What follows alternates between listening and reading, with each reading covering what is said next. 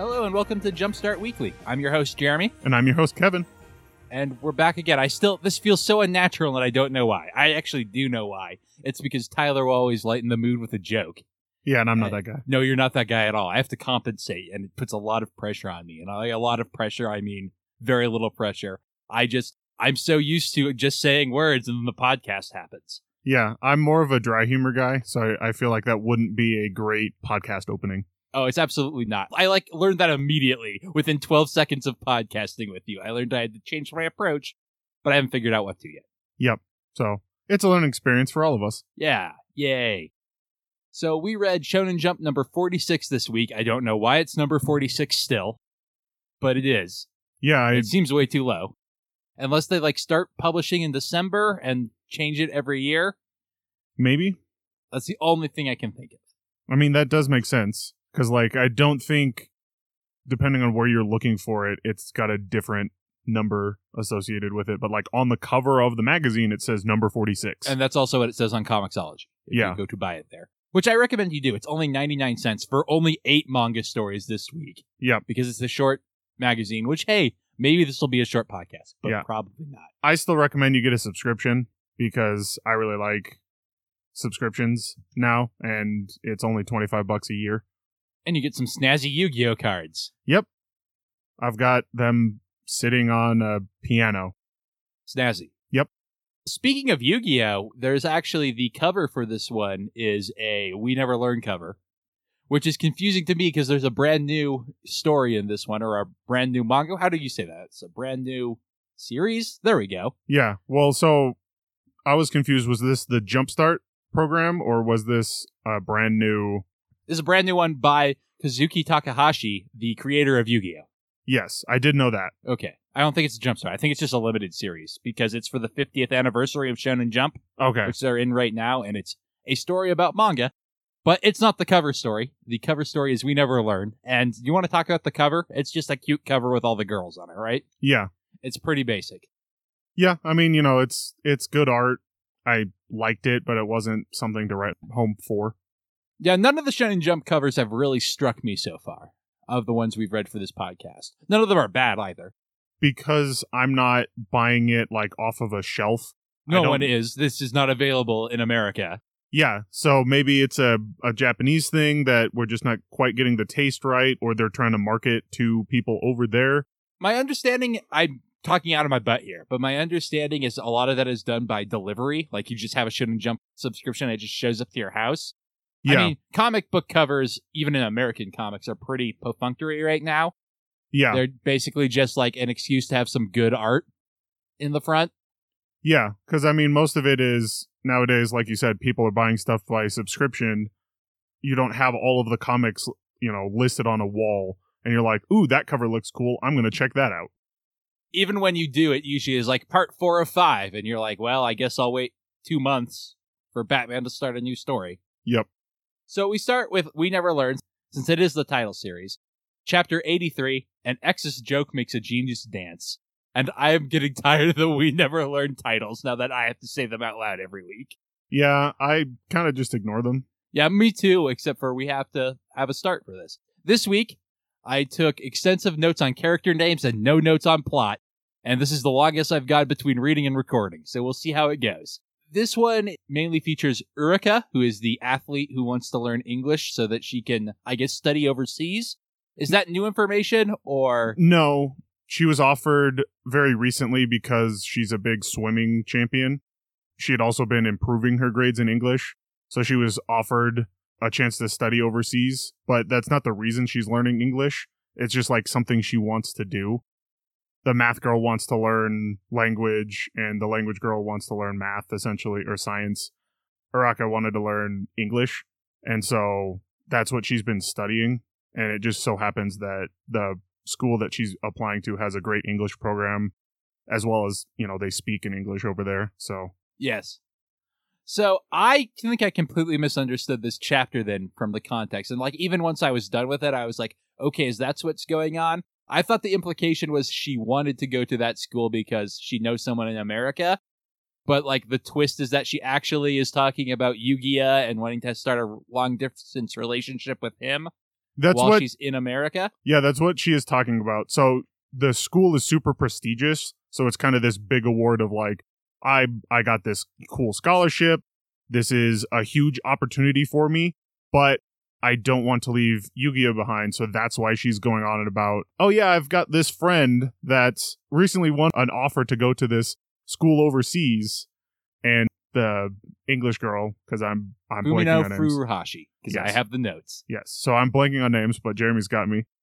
She's like, this is clearly you. Like, at first, the joke of, oh yeah, I've got a friend going through this scenario worked, but now that it's so specific, she's like, I clearly know it's you. Yeah, so basically most of it is Fumino just be like, no, clearly you're talking about yourself. And then Yu-Gi-Oh walks in on them and she hides under the table. And it's basically just Fumio and Urika having a text conversation with each other while Fumino is talking to Yu-Gi-Oh.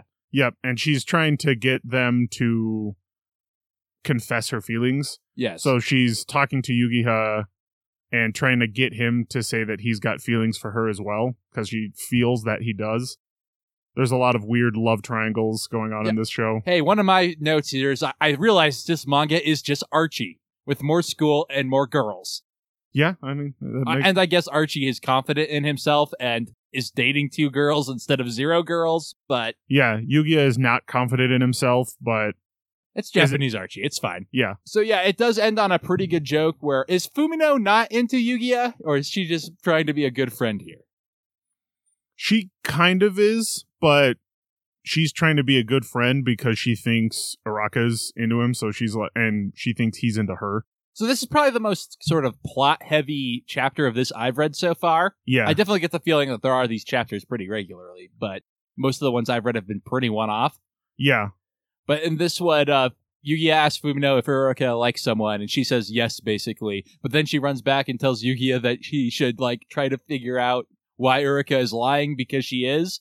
And Yu-Gi-Oh is just confused. And the chapter ends on a very good joke of, think of it as a word problem for your study of the female psyche.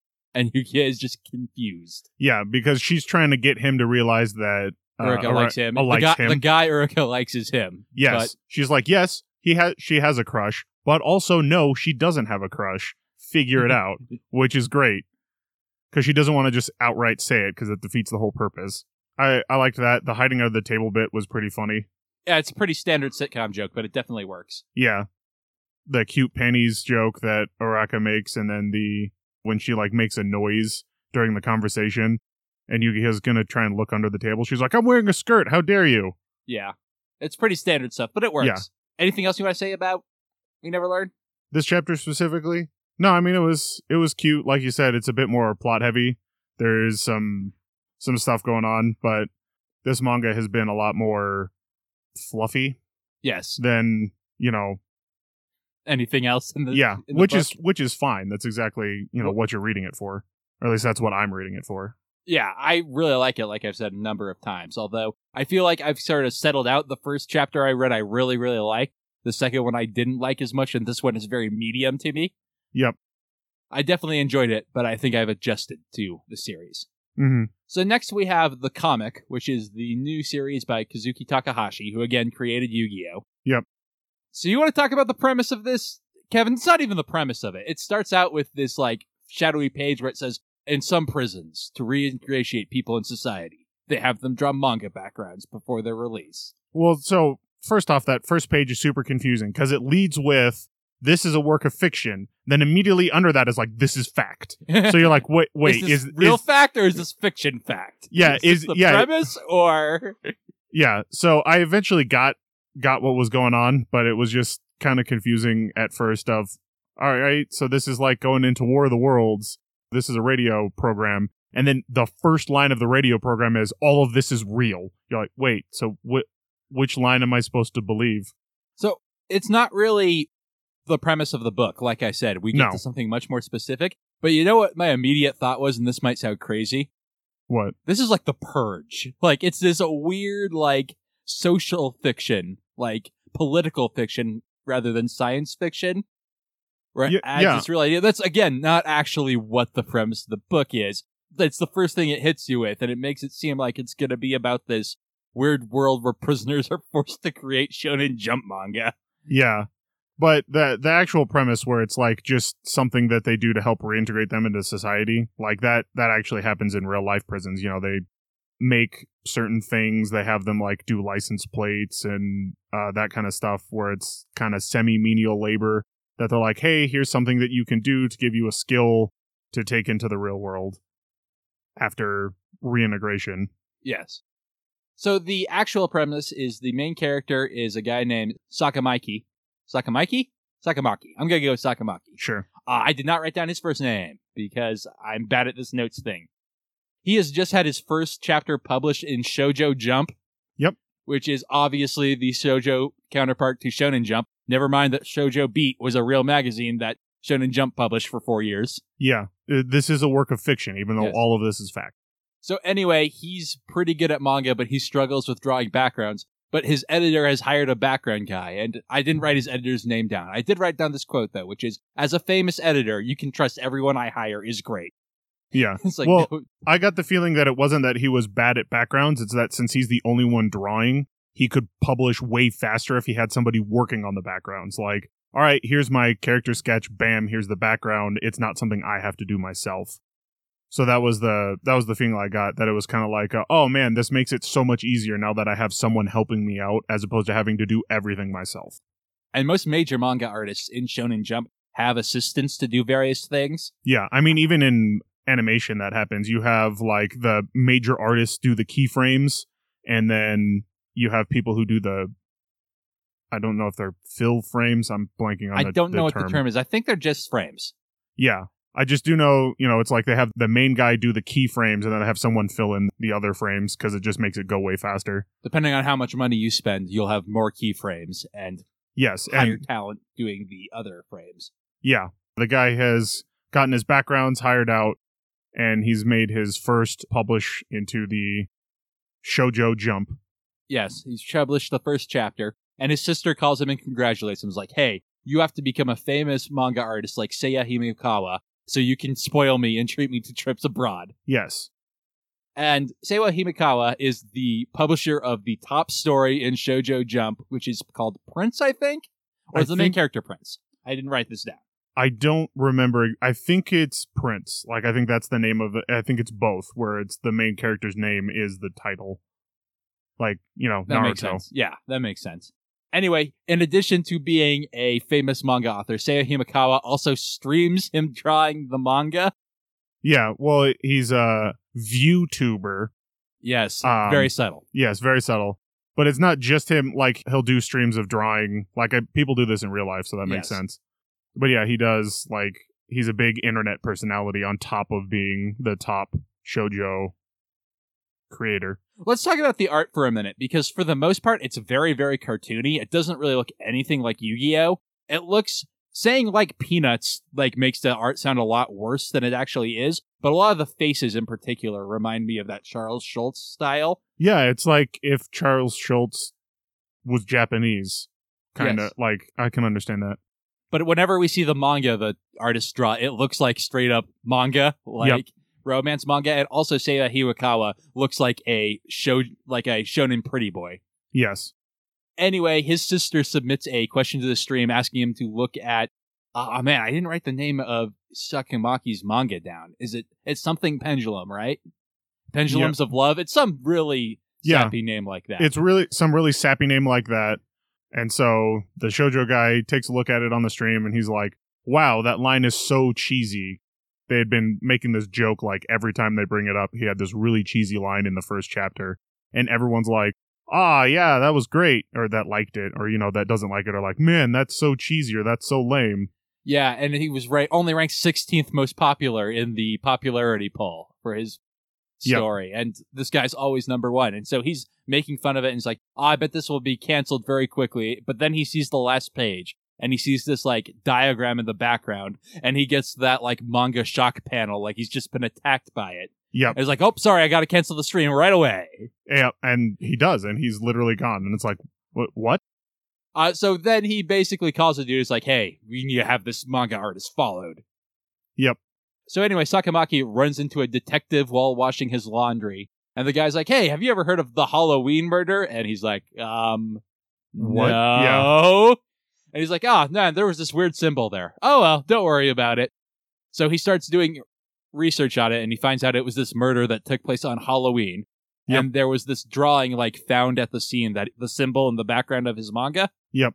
He is pursued by a motorcyclist, and I don't remember how that went down right now. I think it's just showing him being followed. I just wrote the very good joke manga on motorcycles. So anyway, he figures out that the guy who was convicted for the crime is the guy drawing his manga backgrounds. And he demands to meet with him. And he meets with him in prison, and they've, of course, got the, phone between them and the wall between them. And he discovers the guy is mute. Yeah. I don't think specifically they have a phone. I think they're in, usually those have a phone. Usually. Yeah, but I think this one, it was, still a separated room, but there was, a speaker box in the middle so that they could talk to one another. And anyway, Sakamaki has determined, because as he says, as a shoujo manga author, he knows a lot about flowers. Yeah, and based on the flowers the guy drew, he's saying he's innocent, and after meeting him, he believes him. Yep. It's this, very pretentious thing about how since he's mute, he has to communicate with his art. And juxtaposed against this, very tense mystery of Sakamaki being like, I'm gonna save you, I'm gonna prove you were innocent. Yep. And obviously, Manga Dick, who's the best at manga, has something to do with it. Yes, obviously.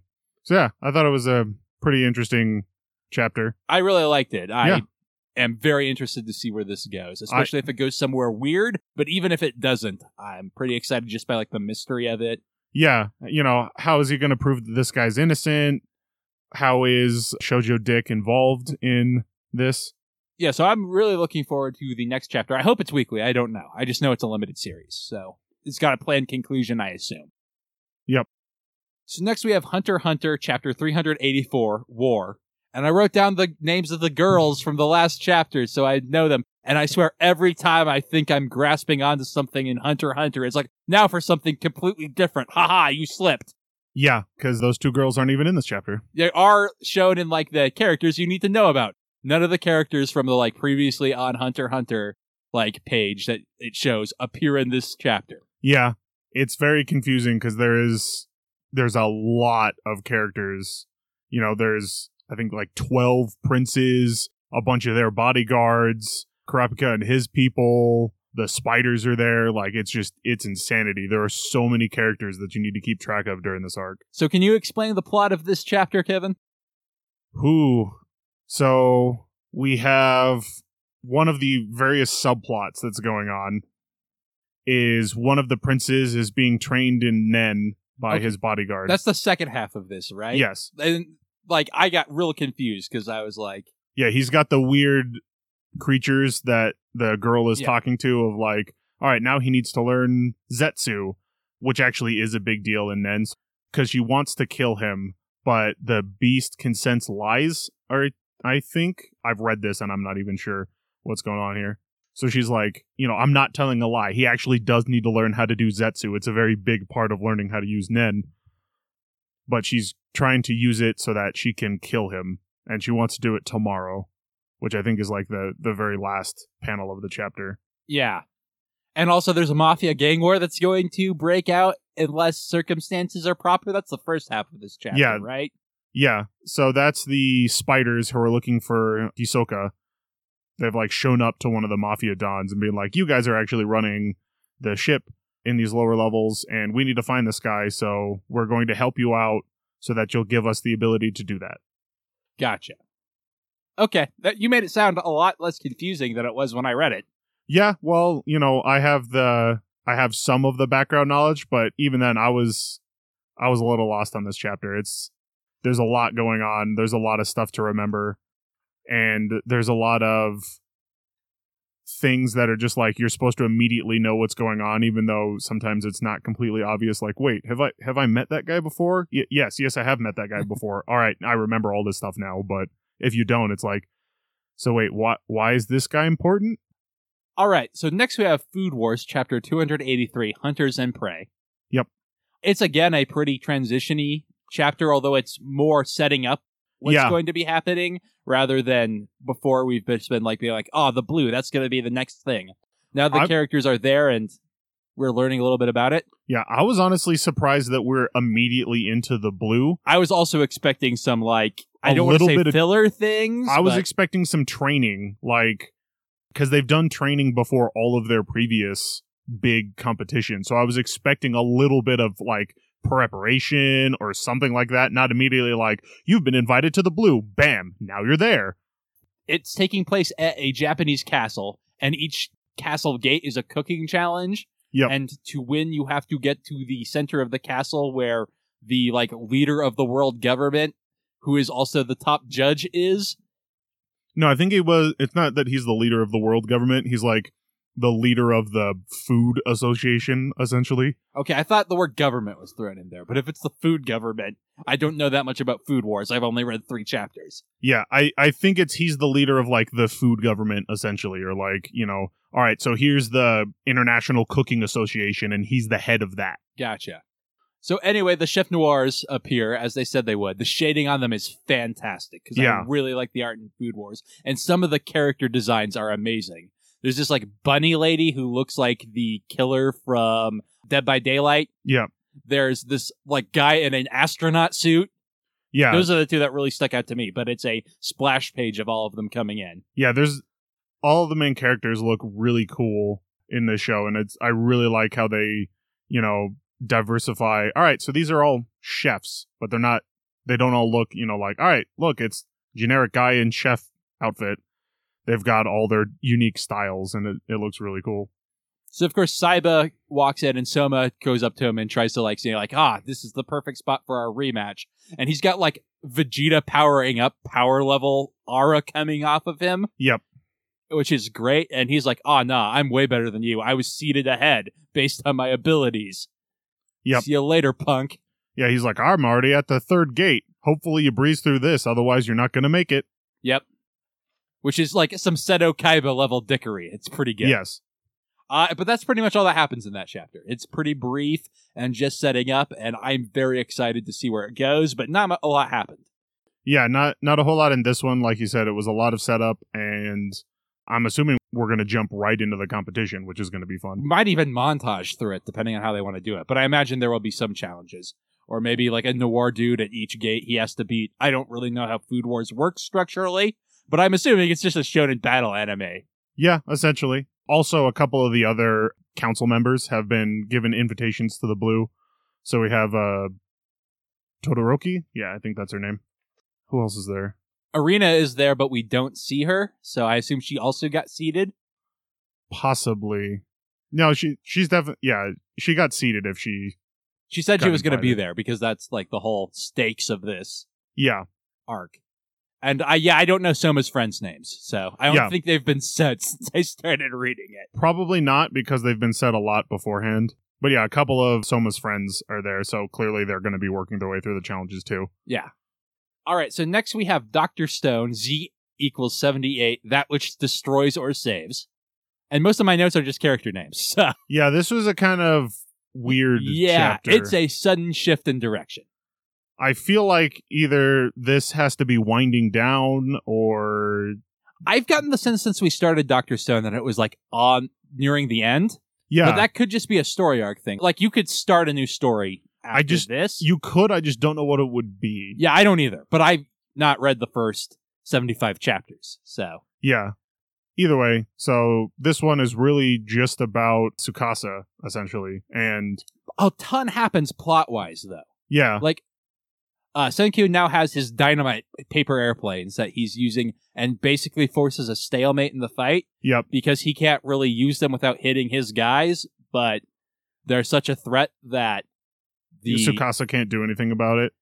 Also to note, the archer guy puts dynamite on one of his arrows because they're like, the odds of you hitting with those paper airplanes are going to be really slim. So he's like, well, how about a dynamite arrow? Like, you know, I can hit whatever I want now. So Tsukasa's like smart enough to be like, Senkyu, you must have wanted a stalemate if Yep. you created this situation. And Senkyu's like, hey, we have miracle fluid and stuff. We can save your sister. Yeah, because he deduced that there was a reason that Tsukasa had been trying to earn money back in the past, I guess, at this point. So clarify something for me, because this is how I thought it worked, but I wasn't sure. This is Apocalypse where everyone got turned to stone, right? Yes. And then they got unturned to stone. There aren't like people who like have continued to live after that apocalypse. Yeah, It's so not like a post-apocalypse in that like he wakes up and it's a different world. It's yeah, a post-apocalypse in that nobody was alive for however long. yeah. So what happened was the miracle fluid. He figured that out basically through accident of like he was accidentally awakened through the miracle fluid. He eventually figured out what it was. Like it was just some random chance that people had been resurrected. And what actually happened is his dad and a couple other astronauts were in space when the apocalypse happened. They came back down to Earth and found everybody turned to stone, but couldn't do anything about it. So the villagers that he has found are descendants of the space station crew. So they've been like hanging around since the apocalypse. Right. So did he free Tsukasa and then Yeah, he started all the problems? Or I Yeah. guess resurrect? Yeah, he freed Tsukasa because they're just encased in stone. They're not actually all turned to stone. It's Okay. like a coating. It's why they have all those cracks on their skin. It's like from cracks in the stone. Gotcha. But yeah, so he revived Tsukasa, and then Tsukasa decided, since the world has been essentially reset, I can create my own paradise, and that's where the conflict between the two of them started. Gotcha. Because Senku wanted to save everybody. He's like, I figured out the miracle fluid, now we can go around saving everybody. Right. So Tsukasa's sister is named Mirai, which I remember because I used to call him Mirai Trunks, because that meant future in Japanese. Yep. And her name is just Future. And Tsukasa's like, she should be around here. They're like, let's mine with dynamite. And someone else is like, let's not. Yeah.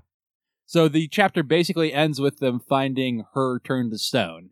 Yeah. And so the whole deal with her was she was sick, like cancer, something like that. She had a sickness that they couldn't cure. And so Tsukasa did a bunch of like boxing matches and all this other stuff to earn money to help try and save her. So he was like trying to save up money for a cure, keep paying her hospital bills, that kind of thing. And Senku notices, well, when we do the revival process, there's actually a healing effect that goes through it. So maybe just Applying the fluid will will cure her. And so that's why Tsukasa is working with them. And then there's the joke about let's mine with dynamite because they got to go to the hospital where she is, but it's been thousands of years since that, so it's buried. Anyway, there's a big discussion about whether or not the creator of dynamite made it for mining or war, but Senku doesn't care. And again, it's just stating its themes, and it's not very subtle. Yeah. Anything else you want to say about Dr. Stone? It was weird. I actually liked it. I ranked it rather high.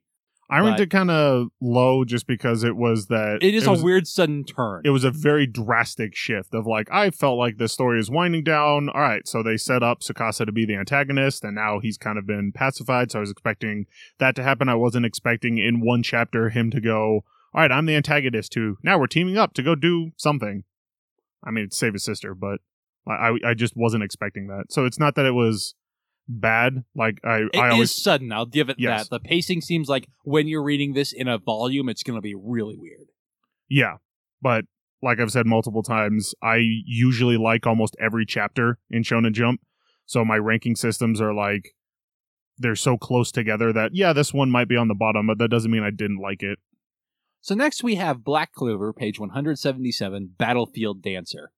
This one goes quick. It does. But that's because it's all fight scene. It's almost all multiple page splashes. And if you don't know the basics of comics, your main limit is your space, and fights take up a lot of space. Yeah, especially big flashy fights like this.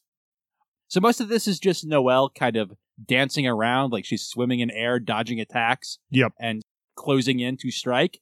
Yeah.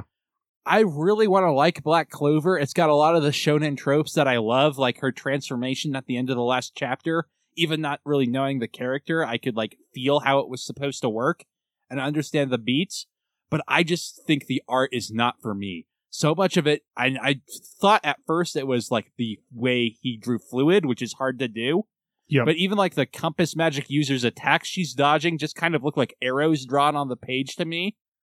And while the art of her dodging is pretty cool, everything else just kind of looks like noise to me. I got you. I don't feel that way at all. I actually really like it. I definitely liked the pages of her dancing through the attacks while her brother remarks, it's like, it was just like Mother. Like I said, I like all the beats. Yeah. It's just such a shame the Black Clover anime is so bad, because I feel like if I saw this in animation, it would work for me. Yeah. But the art style, maybe with other characters, I will like it more. Maybe it's just the fluid stuff It's for totally, this particular enemy. it could be that, or it could just be that you don't, like, it's just a taste thing where you're not really jiving with the art. It just feels like this should be for me. And it just, the more I read it, the more I'm like, oh, this is going to be the chapter of Black Clover I get into. Oh, nope, it wasn't. Well, maybe, like you said, maybe it'll be the different characters. So, maybe when we get back to Asta or we go to, like, some of the other captains fighting, you'll maybe like that better. Yeah, because I feel like I should like this character a lot.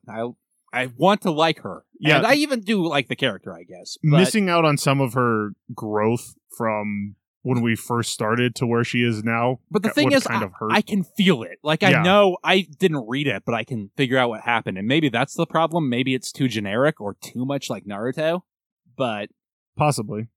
I feel like I should really like it, and I don't. But you like it a bit more. So is there anything you want to say about it? Like I said, I really liked the panel with her dodging all the compass attacks. I really liked the fact that when she was going to attack and the compass wielder was like, oh, well, I anticipated this. And she was like, nope, even though I've been dancing through everything, I'm actually just brute forcing my way through this problem. And so she literally just brute forces her way through the defense that she sets up rather than like the compass user was expecting an elegant solution. Like, oh, you're going to try and like dodge around and it's just not going to work. And she's like, nope, I'm just going to stab you. So- Again, I feel like that all should work for me. But Yeah. it doesn't. And it's just kind of too bad. Yeah. Anything else you want to say about Black Clover? No, I'm looking forward to the next chapter. I still really like Black Clover. I'm looking forward to getting back to Asta and Yuno and everyone else because I like seeing them. So it's not like, oh, I haven't enjoyed seeing Noelle and these other guys fight, but it'd be nice to switch to another fight pretty soon. I feel like this is wrapping up. I hope so, because this compass user in particular is really boring. And maybe when Noelle fights other people, I will even like that more. Possibly. So last but not least, we have The Promised Neverland Chapter 107, Makes Me Sick, which is my least favorite chapter of this so far, but I did like it. Yeah. So I was wondering last time who we were going to follow point of view wise, which was definitely intentional. But like the first line is Yugo and Lucas being like, yep, just like we said at the end of last chapter, this would be an okay place to die, but we don't want to. And the whole chapter follows them as they're trying to kill the military guys who have been sent after the kids. Yep. And they're very successful at it. So you talked earlier about how all the enemies in this are drawn hyper realistically. Yeah. That's also true of Yugo and Lucas. Just because they're adults, like to a lesser degree than like Andrew and the other soldiers, but compared to the kids, it's really obvious. And I feel like this isn't to the artist's strengths. The art in this chapter isn't bad per se. It has a very Splinter Cell-y feel with them sneaking around and shooting guys. Yep. But it feels like it's not what this artist is really good at. It's not as bad as like my complaints about the art of Black Clover or Dr. Stone, but it's just not as exciting as I wish it was. Well, and I feel like they're drawn more hyper-realistic because they're wearing, like, the armor and gadgets, and that's what's drawn really realistically. Because in some of the earlier scenes with Yugo... Guy with the beard? Yeah, guy with the beard. He's drawn much more cartoony like the kids, maybe a bit more detail because he's a bit older, but I think it's because they're both wearing the armor that they look hyper-realistic. So how much of this stuff was a reveal in this chapter? Because we get a lot of Yugo and Lucas's backstory in this, and I'm wondering how much of this is new versus how much of it is fleshing out stuff we already knew. A lot of it is fleshing out stuff we already knew because we kind of had the turning points of both Yugo and Lucas in earlier chapters. So like when their backstories was first revealed. So this is more of a fleshing out of their stuff. Gotcha. Which is why they're helping the kids essentially. Like when we first met them, we didn't know much about them, so we had this big character turn, and that revealed a lot of during that big character turn, they revealed a lot of their backstory. Gotcha. So this is just more fleshing out of stuff that happened. Gotcha. So are they from an orphanage the same way the kids are? Yes. We already knew that? Yeah, we already knew that. They were part of an orphanage group that had escaped, just like Gracefield orphanage farm thing. All right. So this is basically just the two Splinter selling a bunch of soldiers while Yep. Andrew tries to stop them. It's not Yep. bad at all. And the emotional beats work. It just doesn't seem like it plays to the series' strengths, at least what I perceive as them. Yeah, I can see your assessment on that. Anything else you want to say about The Promised Neverland? I really liked this chapter.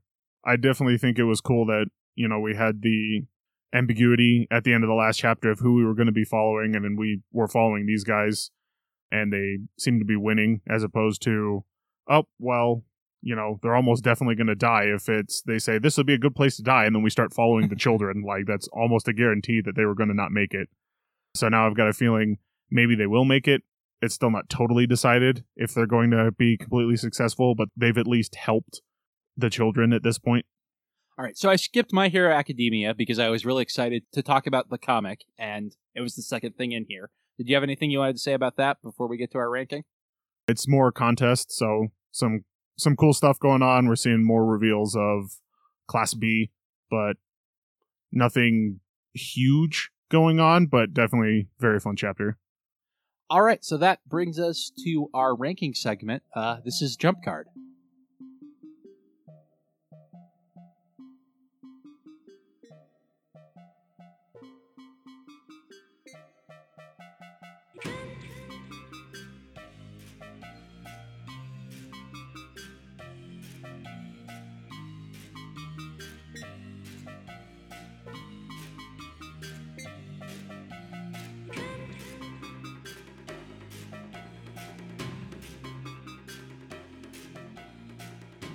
All right, so you want to start, Kevin, or should I? I can go ahead and start.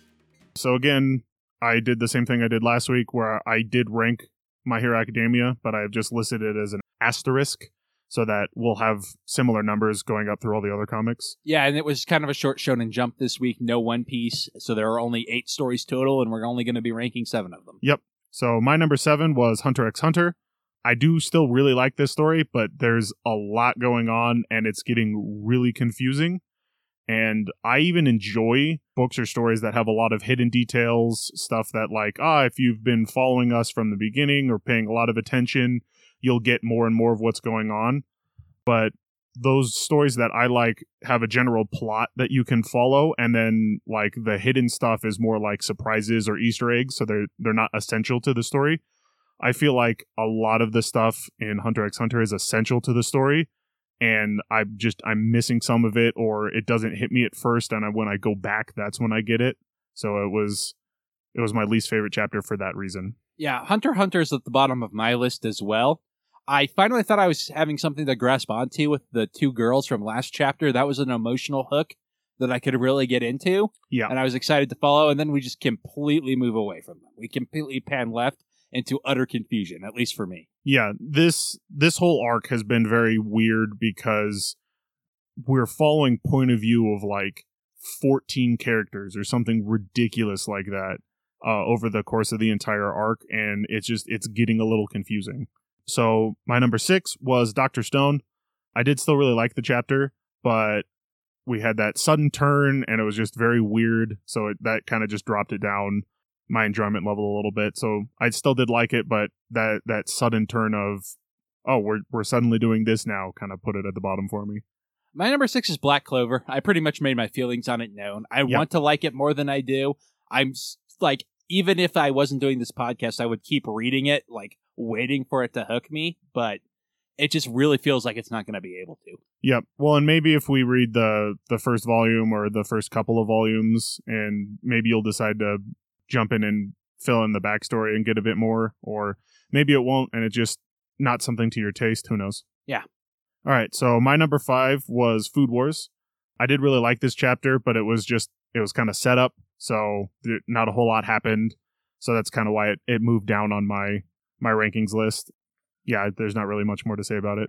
My number 5 is The Promised Neverland. Again, I pretty much talked about why when we talked about it. Here's kind of the line for me where everything above this I did like, including this, The Promised Neverland, I did enjoy.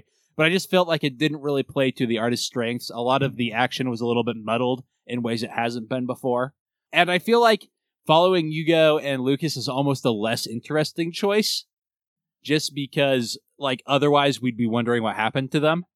And this like doesn't create much mystery, but I did enjoy it. Yeah, I can understand that. So my number 4 was We Never Learn. I thought this was a pretty cute chapter. Unlike you said, the last one was the line of like, I really liked these. I actually really liked all these chapters, but We Never Learn was, it was kind of cute, but it didn't hook me like some of the other ones up at the top of the list. So it goes at my number 4. My number 4 is also We Never Learn.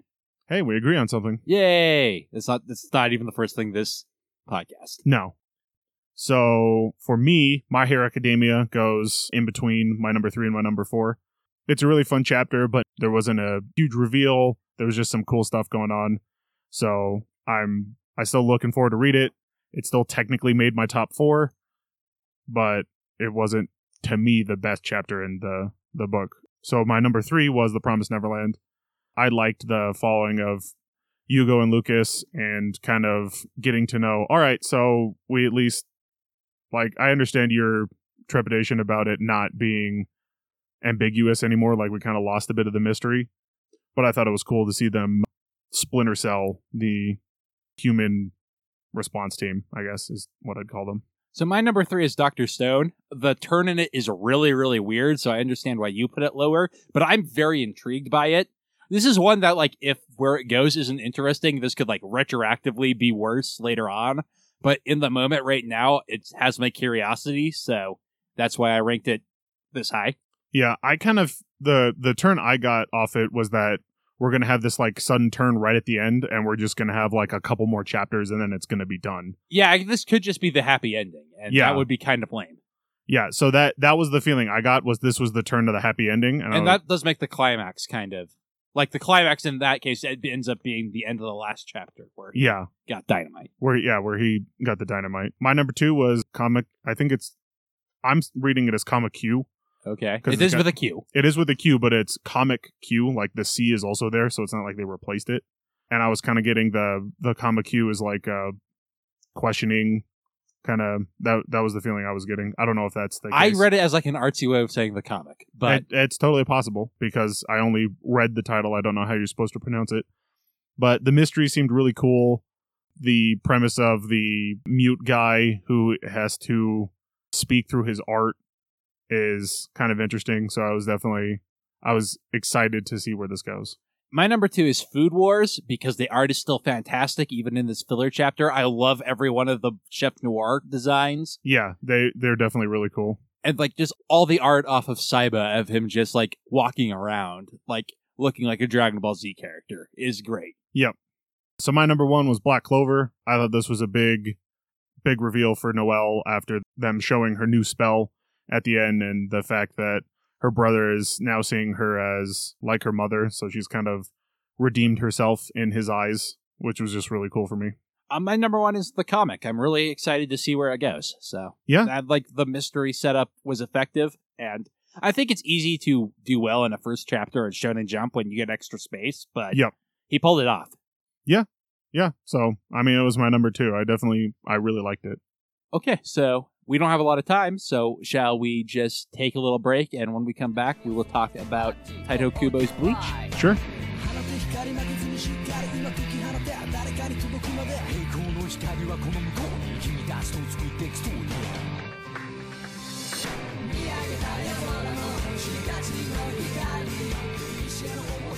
And we're back to talk about Taito Kubo's Bleach, Volume 1.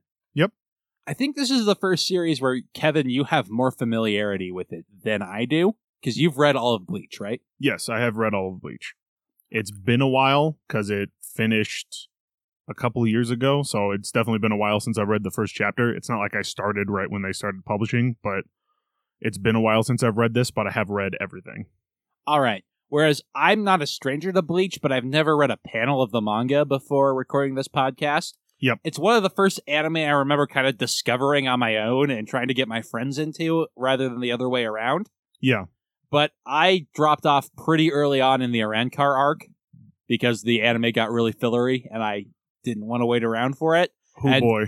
I never got back on that train. Yeah. The anime lost me when during the climax of the Arrancar arc. I didn't even get that far. Yep. But during the climax, they have an entire filler season. Like literally, they're battling with the heads. It's like, we're getting to the climax. It's like the final fights of everybody. And I was like, but we're going to go back and talk about something that never happened in the manga. We're like, we're going to talk about that thing that happened in the past and have the entire season is this filler arc. And it's like, are you kidding me? There's an entire filler season that they just lost me there. Someone did the math on how many days you'd be watching filler if you watched all of Naruto, and it was depressing. Yeah. But yeah, Bleach lost me really with the rehashing of the capture the girl plot. But I stuck on a little longer. That's honestly a problem with Bleach. I've listened to some people talking about this, and kind of the main problem with Bleach is, so its main character is Ichigo Kurosaki, and he doesn't really have a goal. Like, he doesn't have this big overarching driving goal of, I want to be the Pirate King or the Wizard King or Hokage, or, as silly as those sound, they're a goal to head towards. It's like, I'm going to save the girl, okay? And then I need to save the girl again. So there's really nothing going on here. Like, I'm not trying to get stronger so that I can protect the girl. It's like, I need to get stronger to save the girl, and then she has to get kidnapped again in order for me to have a goal in life. Yeah, I feel like Kubo is just not very good at writing characters. A lot of what I'm going to say is only really noticeable, I think, with hindsight and knowing where Bleach ends up failing. And I should say I really, really enjoyed reading Volume 1 of Bleach, because I'm going to find it real hard to compliment, I think, just the way my mind works. Yeah. But I feel like early on, he's not good at writing characters, but he's really good at disguising that. Like, Ichigo doesn't have much personality, but he disguises that by surrounding him with relationships. He has two little sisters that he has different interactions with. He has his dad, who's a very colorful character. Yep. He has Orihime and what's his Chad. And Chad. I was thinking of Orihime and his mutual friend, Tatsaki. Oh, her. Yeah. I see what you... And in addition to Chad, there's a whole circle up there he eats lunch with. And obviously Rukia, who is this new force in his life. Yep. But while Rukia has a lot of personality, we don't really get to see their relationship develop. He's very good at, like I said, hiding Ichigo's lack of character by giving him a lot of people to bounce off of. Yeah. But he's not so good as showing a new relationship developing. Yeah. Because it kind of just suddenly happens. And while I did kind of enjoy reading this first volume, that's one of the problems that I've had with it, is stuff just kind of, it almost happens in the background. And it's like, this is the first volume. This is where you show you don't montage away your character development when this is the first time meeting the character. That just seems kind of weird. So something we should say before we get into more criticism is the art in this is amazing. Yeah. This is the most backhanded way I can compliment Bleach, and I don't like doing it because I really genuinely do like the art, but it's so good it all bleeds together. It's so good you stop noticing how good it is. There's so much shading on it. There's so much detail on all of it. Yep. That, again, it just fades, and that, nothing pops. Yeah, I can see what you're saying there, where they're, even during major fight scenes, it's, if everything looks the same all the time, you just kind of expect it. So because the art is so good all the time, there isn't, a lot of different manga will have, the battle scenes look really good compared to the rest of the stuff, or, this thing became hyper detailed so that it pops out, versus this, like you said, just kind of all blends together. But it all looks really good. It does. It makes it read really quickly. Yep. It also helps that this was a fairly short volume. I think this was shorter than the other two. Definitely by chapter, but I think by page as well. So I believe that's true. Another real interesting thing about this is how similar it is to Volume 1 of One Piece. Before I get into that, the reason we chose Bleach, I originally wanted to choose Naruto, but then I got sort of enamored with the idea of doing a shonen series from a different decade with each one. Yep. Doing Dragon Ball from the 80s, One Piece from the 90s, Bleach from the aughts, and what we're going to do next week from the...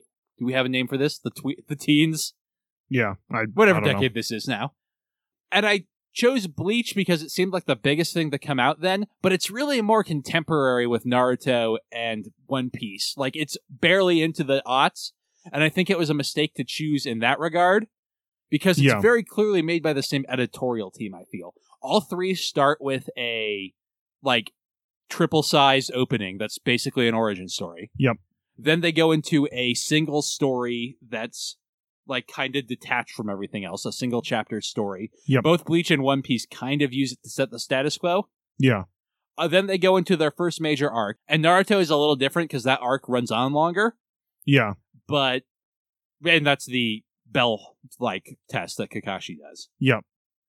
But both One Piece and Bleach wrap theirs up quickly enough that the last chapter of the volume can be the start of the next story to try to hook you in. Yep. Which just feels like a real editorial structuring once you put all three together. Yeah. Which I don't think is a bad thing. It's just reading these two back to back, I noticed it right away. Yeah. And these are three major manga that, like, through the 2000s were the thing driving Shonen Jump. Yeah, but like you said, there was a decade in between the printing of them, so...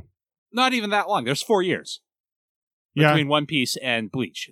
And Naruto's midway between that. So it's the same editorial team. It's barely a decade. So maybe something later in the decade would have been a better choice for, like, my experimental purposes. Yeah, but, I mean, we're also leading with these are some of the biggest shonen series out there. Yeah, and I can't think of anything in the aughts that was bigger that launched then. Like, One Piece and Naruto were bigger, but they launched in the 90s. Yep. Yeah, I can't think of anything either. That was bigger. When did Fairy Tail launch? I don't know. I think it's like 2011. Yeah. But it might be like 2009, and maybe that would have been a better choice. Possibly. It also might have the exact same structure. Yeah, I'd be interested to see, because the editorial staff of Shonen Jump has only changed recently. Yep. So it very well might. But it was something I found very interesting. So if you don't know, Bleach is the story of Ichigo Kurosaki. He's a blonde-haired Japanese... Orange-haired. Okay, yes, but it's natural. Yeah, but they specifically point out orange, and they have to mention it because he is constantly ridiculed for having non-black hair in Japan.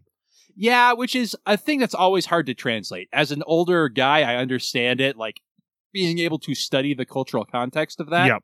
Like, if you bleach your hair, you're a delinquent, and no one there is really a natural blonde. Yep. So it's just assumed. But that's always something that's been, like, hard for me to find. And it's kind of the only way in which Ichigo is a delinquent, and he doesn't even, as we find out later, dye his hair. It's natural. Yeah. So it kind of becomes this weird assumed character trait. I came to Bleach right after Yu Yu Hakusho, and so the parallels between the two were, like, really stood out to me. Yeah. But Ichigo isn't as much Yusuke as you kind of think he is if you watch those back to back. Because he doesn't have the same level of delinquency. He's much more obviously a decent guy. Yep. But similar to, I guess, Yu Yu Hakusho, he has the power to see ghosts, and he helps them out. Yep. So we immediately learn he's a good guy, but he's not good at interacting with others. Well, yeah, because they tend to shun him for his hair, because he's different. And that's a big Japanese thing in and of itself, that outsiders are not readily welcome into their society. But the kind of place where that breaks down is we find out he has a really wide, like, social circle, and they're not all delinquents. Like, he has this friend who appears to be normal and healthy. He's got this girl with a huge crush on him, who also has weird hair, but we'll get to that later. Yep. That's a weird anime problem of I was not going to get into, but also get that blue hair is fine, red hair is fine, pink hair is fine, blonde hair, you're a punk. Again, it's orange hair. Yeah, well, yes, but... Yeah, so she does have a different hair color, but because she's a girl with big boobs, she gets away with it. But anyway, his life is turned upside down when a girl shows up in his house wearing a katana. Yep. And kind of like a black gi. Yeah, I think that's the proper term, but I'm not sure, but I think. It's not exactly what I think of when I think of a gi, but it's a very martial looking outfit. He's the only one who can see her, and she says she's a soul reaper, and she's come to hunt a hollow, which is like an evil ghost. Yep. She binds Ichigo. I don't even remember why. She uses a spell to paralyze him, basically, so he can't interfere. Yeah. I think she mentions that it's like coming, it's got to be around here somewhere, and he's like, I need to go protect my family then. And she's like, no, you'll just get hurt, so she binds him. Yes. Ruki is an interesting character because she's all business, but also she has a sense of humor to her, or when it's injected in her. Yeah. I said not much stands out. There's this one panel where she flips the table at Ichigo and it has written on it for use in sight gags only. Yep. Which really stood out to me. And she tries to explain things to him with these crude bunny drawings. Yeah, which is a big running theme that she's got a very childish drawing technique. So at one point she's shooting balls that are labeled hands and head, and they both look almost identical. So he's like, I can't tell your drawings apart, because he's supposed to be aiming for only the heads. She's very bad at drawing. And the table for sight gag only, I think one of the really funny things about that is, I don't think there's actually a table in his room. So literally she flips the table for the sight gag, and then it's never there again. Because he's got a bed and a desk. That's all he's got in his room. He doesn't have a coffee table that she flips. She goes to fight the Hollow, but Ichigo is all protagonisty and manages to defeat her paralyzing spell. And gets in the way, and she has to kind of jump in the way to save him, and ends up getting too hurt to fight. Yep. She says he might be able to save his family if he takes some of her power. Yep. But he accidentally takes all of it, again, because he's so protagonisty. It all just drains into him. Yep. And he becomes a Soul Reaper and manages to defeat the Hollow. Yep. With his ridiculously huge Zanpakuto. What does that translate to? I know. But... Spirit sword, I want to say, or something like real soul easy sword or something like that. Yeah. Here's one of those things where you can tell Taito Kubo was flying by the seat of his pants, because those will become real important later. But right now, his is just big because he's protagonisty. Yep. And she's like, oh, I've never seen one that big. I guess she was blind when she was in Soul Society. Yep. Because Renji's pretty big. Yeah, Renji's is pretty big. Yeah, there's a bunch of stuff where it's clearly he did not have everything thought out at the beginning of this. So anyway, the second chapter, again, is basically there to establish the status quo. Rukia gives his family amnesia, which is kind of a lame trope that this series engages in, but I'll talk about it more at the end of the volume. Yep. Oh, his family did get hurt during the attack as well. His dad got injured, his sister, at least one of his sisters got injured. I couldn't remember if both of them did. But that was also one of the things that throws Ichigo for a loop is he wakes up and they're all fine. He was like, well, what about your injuries? And his dad's like, what injuries? I'm totally fine. So she's like, hey, you have to help me out hunting hollows because you took all my powers. Also, I transferred into your school because that's the appropriate trope here. Yep. But he refuses because you have to refuse the call. Yes. Until she has these gloves that allows her to hit him so hard his soul comes out of his body. I think it's the gloves allow her to just directly interact with things from Soul Society. So she's just able to push his soul out of his body with the gloves. There's a lot of very weird soul tools that just don't get explained well at all. I mean, not that they really need to be. No. This does what it does. It gives Ichigo his powers. Yep. And lets her force him to go on.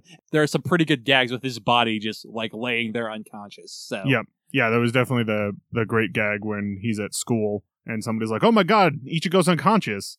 Ichigo learns a valuable lesson about how he has to protect ghosts. And the status quo is set. Yeah, although, so this was one of the things of, there's a lot of withheld information, almost like he was writing the story chapter at a time. Oh, he definitely was. I have no doubt about that. Because at first it's like, all right, so you've got to stab the good ghosts and that will send them to Soul Society. But that's not explained the first time. She just stabs one of the ghosts. And it's like, no, that's part of my job. I just stab ghosts. And so it's like, oh, well, that sends them to Soul Society. And then there's the Hollows and it's, oh, well, I don't want to kill the Hollows. Oh, well, you're not actually, in a later chapter. Oh, well, you're not actually killing them. You're just cleansing them so that they can go to Soul Society. Why wouldn't you lead with that? He was all worried about having to kill Hollows. You could have just led with, oh, I'm not killing them, I'm just cleansing them. Yeah. She has to dramatically reveal it later, though. It's better for the pacing of the story. So after that, like I said at the start, we launch into a 4-chapter arc that's mostly just a big fight scene, but there is a little setup at the beginning. Orihime, who is a girl with a crush on Ichigo that's introduced in the 2nd chapter, turns out she has a dead brother backstory, and she is being stalked by the hollow ghost of her dead brother. Yep. Meanwhile, Rukia is trying to train Ichigo to attack them from behind in the head, but Ichigo's like, nah, I gotta fight him like a man. Yep. And then it's revealed that the reason you want to attack them from behind is so that you don't see their human features, because all hollows used to once be human. They were ghosts that lost something. That's why they are hollow. They lost part of their heart, something about them. And so they're trying to fill the hole in their soul. So that's why you want to attack them from behind, and the head is the weak spot. Like, if you hit them in the head, they will die. Surprise, surprise. So again, talking about sight gags, Rukia is like hiding in Ichigo's closet and living there, and she's like flirtily teasing him about wanting to know what she does in her personal time and where she's living, but she's just in his closet, which is very well revealed. Yeah, wearing his sister's pajamas, because they are not the same size at all. No. If you look at them, but it is again a good joke where his sister's like, "What did you do with my pajamas?" He's like, "Why would I take your pajamas?" Yeah. Well, at first she's like, "Where's my dress? What did you do with my pajamas?" He's like, "Why would I take your clothes?" And then a couple of panels later, he hears like this beeping noise. He's like, "What is one of the girls doing something?" And Rukia pops out of his closet. "We gotta go. There's an alert," which was great, because he's just like, "What? You've been here the whole time?" So it's a pretty basic story. Orihime's brother is sad that she doesn't think of him anymore. Yep. But she does. She just didn't want to say it out loud because she thought he would rather hear happy things, like how she has a huge crush on Ichigo. Yep. Yeah, so it was initially she used to talk to him all the time, but then she started talking to him about Ichigo because he helped her out when her brother died. So that's really why she has a crush on him, is he helped her out in that moment of weakness. Yeah.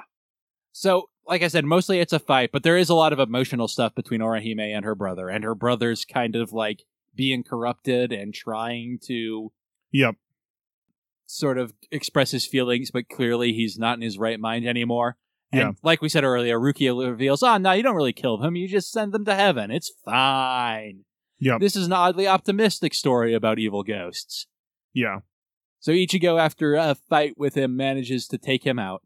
Well, he manages to redeem himself a little bit and allows... That's true. Ichigo to... Orihime convinces him to... His features become much more human, and he's like, all right, do it. And that's when Rukia reveals, oh, well, you're just cleansing his soul. And it's like, you literally could have led with this. Like, he doesn't want to kill them because they were once human. And it's like, well, you're not killing them. You're cleansing them. Although, later on in Bleach, they explain there's this weird, like, cycle of energy thing I forgot about going that. on. Yeah, there's the Waco Mundo. Yeah. There's a lot of weird stuff going on in Bleach where, oh yeah, there's also this thing going on. Like, yeah, sure, why not? Why not lead with this stuff? You know, at least One Piece hints at things beforehand, as opposed to just immediately slapping you in the face with I needed a plot twist, so bam, here you go.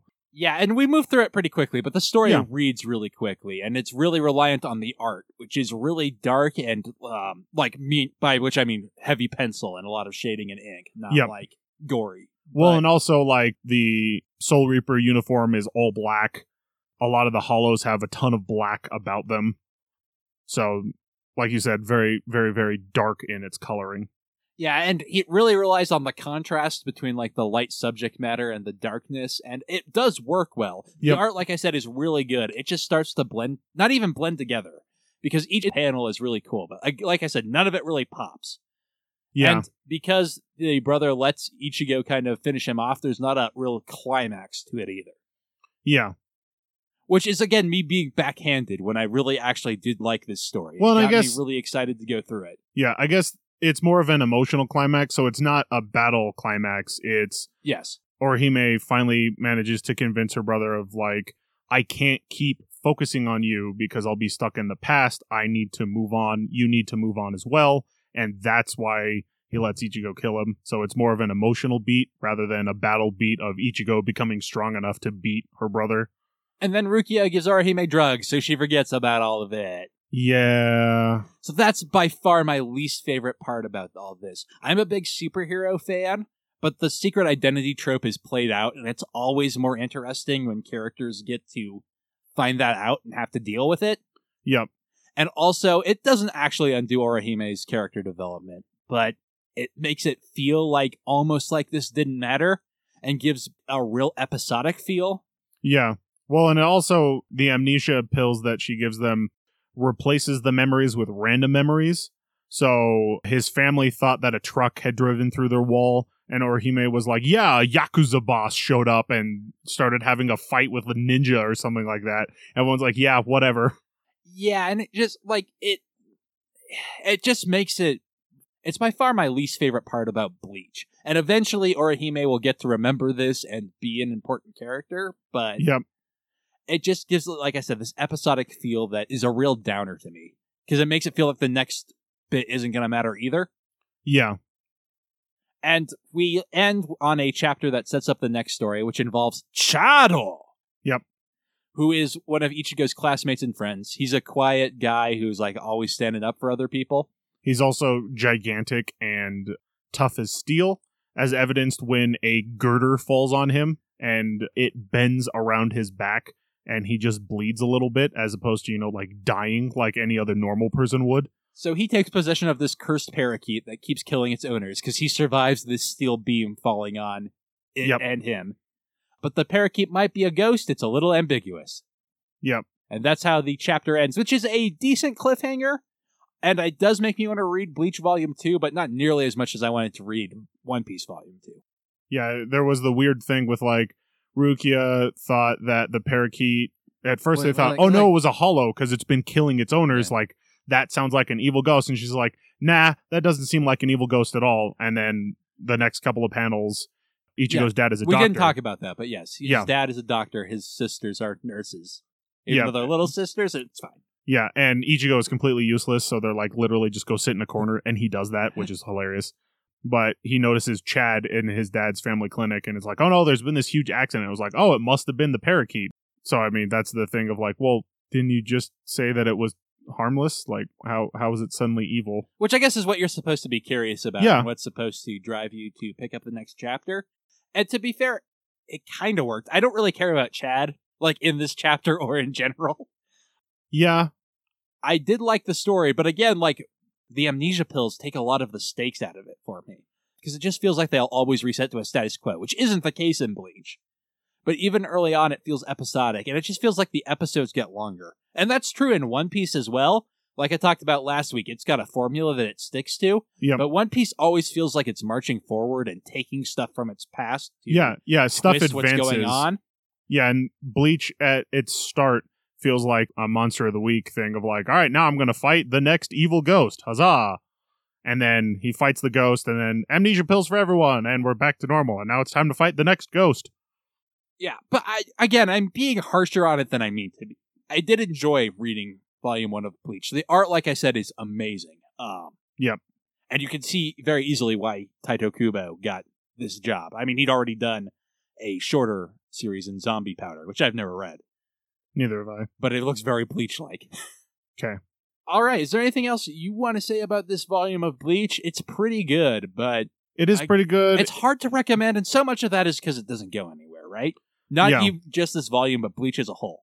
The Soul Society arc, which comes later, is genuinely one of the best arcs in shonen anime. Yeah, there's some really good stuff in Bleach, and then stuff just starts getting weird, so there'll be like random bits of like, this is really cool, but then, oh, you're just like, like I said, he kind of like just slaps you with plot twists out of nowhere, as opposed to there's no foreshadowing. It's almost like, oh, I need something to happen this, and it's been this way all along. So I don't know how far you got into the anime, but do you know the past of Ichigo's dad? I do. I think from reading Wikipedia rather than... Yeah. So that was one of the confusing things of going back to this and being like, so clearly that wasn't a thing when he was writing these first chapters, unlike some of the stuff that happened in One Piece, where you could see he's got ideas and had ideas about these characters since the beginning. Maybe they weren't fully fleshed out, but he at least had ideas. Some of the big character reveals in Bleach felt like there was something that he just completely did afterwards and hoped you just didn't remember the stuff in some of the earlier chapters, I guess. And like I said, I don't feel like he's very good at character. Rukia has a nice like dichotomy to her between her like silliness and also her seriousness. Yep. And Orihime has this real wackiness to her. But I feel like he's covering up for a lot of weaknesses by just making giant webs of characters with lots of relationships. He does the same thing in the Soul Society arc when you've got like 13 captains and 13 vice captains. Yep, and then there's a couple of other people that are important in the structure, and then there's even more characters outside of that you're introduced to. So yeah, And like you're given so much information that they feel fleshed out, but when you start breaking them down, you realize they're not. Like, oh, there's this character, and it's like, oh, that's kind of cool. Well, wait, she's got like one character aspect and a hidden backstory that he just never fleshes out ever. I was thinking of specifically of Yorichi. Yorichi. There's like some cool, there's some cool stuff going on here. It's never explained though. Lesbians, maybe. Lesbians, maybe. The whole reason why she's the black cat of the family never talked about at all, to my knowledge. Like, it's never brought up of like why she's an outcast. But we're getting off focus. Yeah. So that is actually a pretty good lead into our last segment, personality power level. Vegeta, what does the scouter say about his power level? So personality power level is the segment where we rank characters from manga from best to worst. This isn't a who would win in a fight ranking.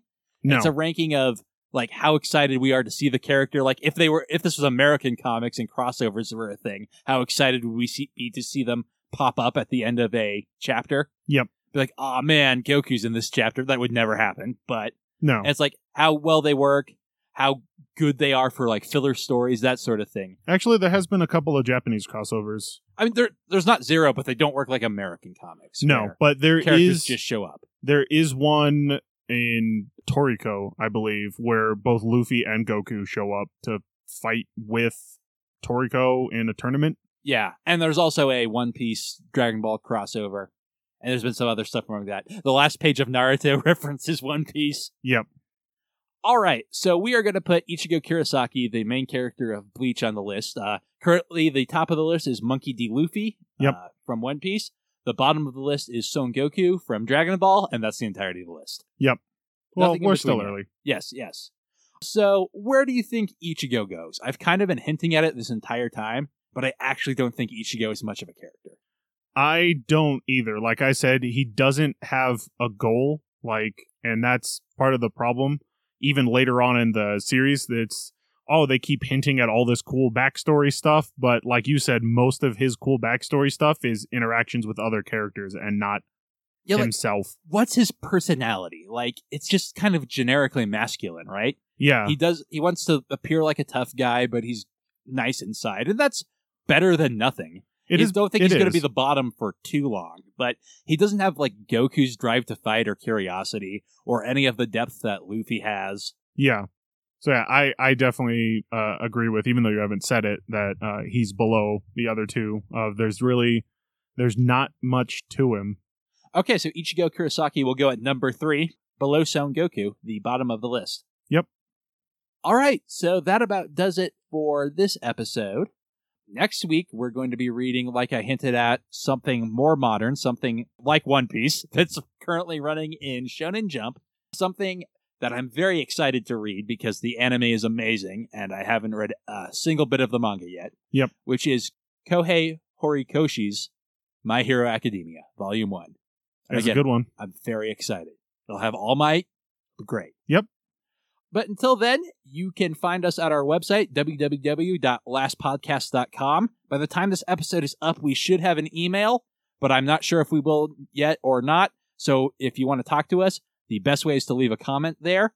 Suggest manga for us to read. Tell us what your opinions on Bleach are. Should we talk more about series as a whole when we know about them, or focus more on the individual volumes? Also, the list will be going up there eventually when I figure out how to do that. You can also hear my other podcast, Last Time on Video Games, where I talk about old video games. Kevin's on this week's episode. It's on System Shock. Yeah. If you like System Shock, probably don't listen to that episode. There is apparently an entire forum about not liking this episode. I mean, it's like 3 posts, so... Yeah, but still, they made an entire new forum post about it. True. So. Also, my podcast, It's a Gundam, where we watch every episode of Gundam Seed. That one's pretty good. Our opening theme is Fighting Against One's Will by Mid-Air Machine. Our closing theme is A Psychic Fistfight by Tom W. Emmert. Other music F Up Jump is by Spectacular Sound Productions. Our art for the episode, and all our episodes for the entire podcast, is by Kate Wynn. You can check her out on DeviantArt, and she's very good at drawing. Yeah. So I suggest you do. Anything you want to plug, Kevin? Not this week. All right. See you guys next week. School is in session.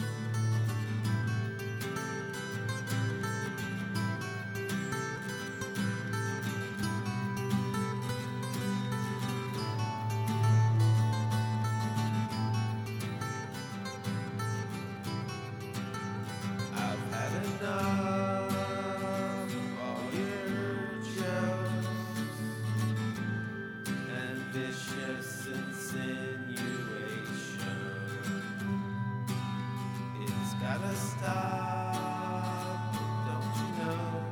Subliminal manipulation.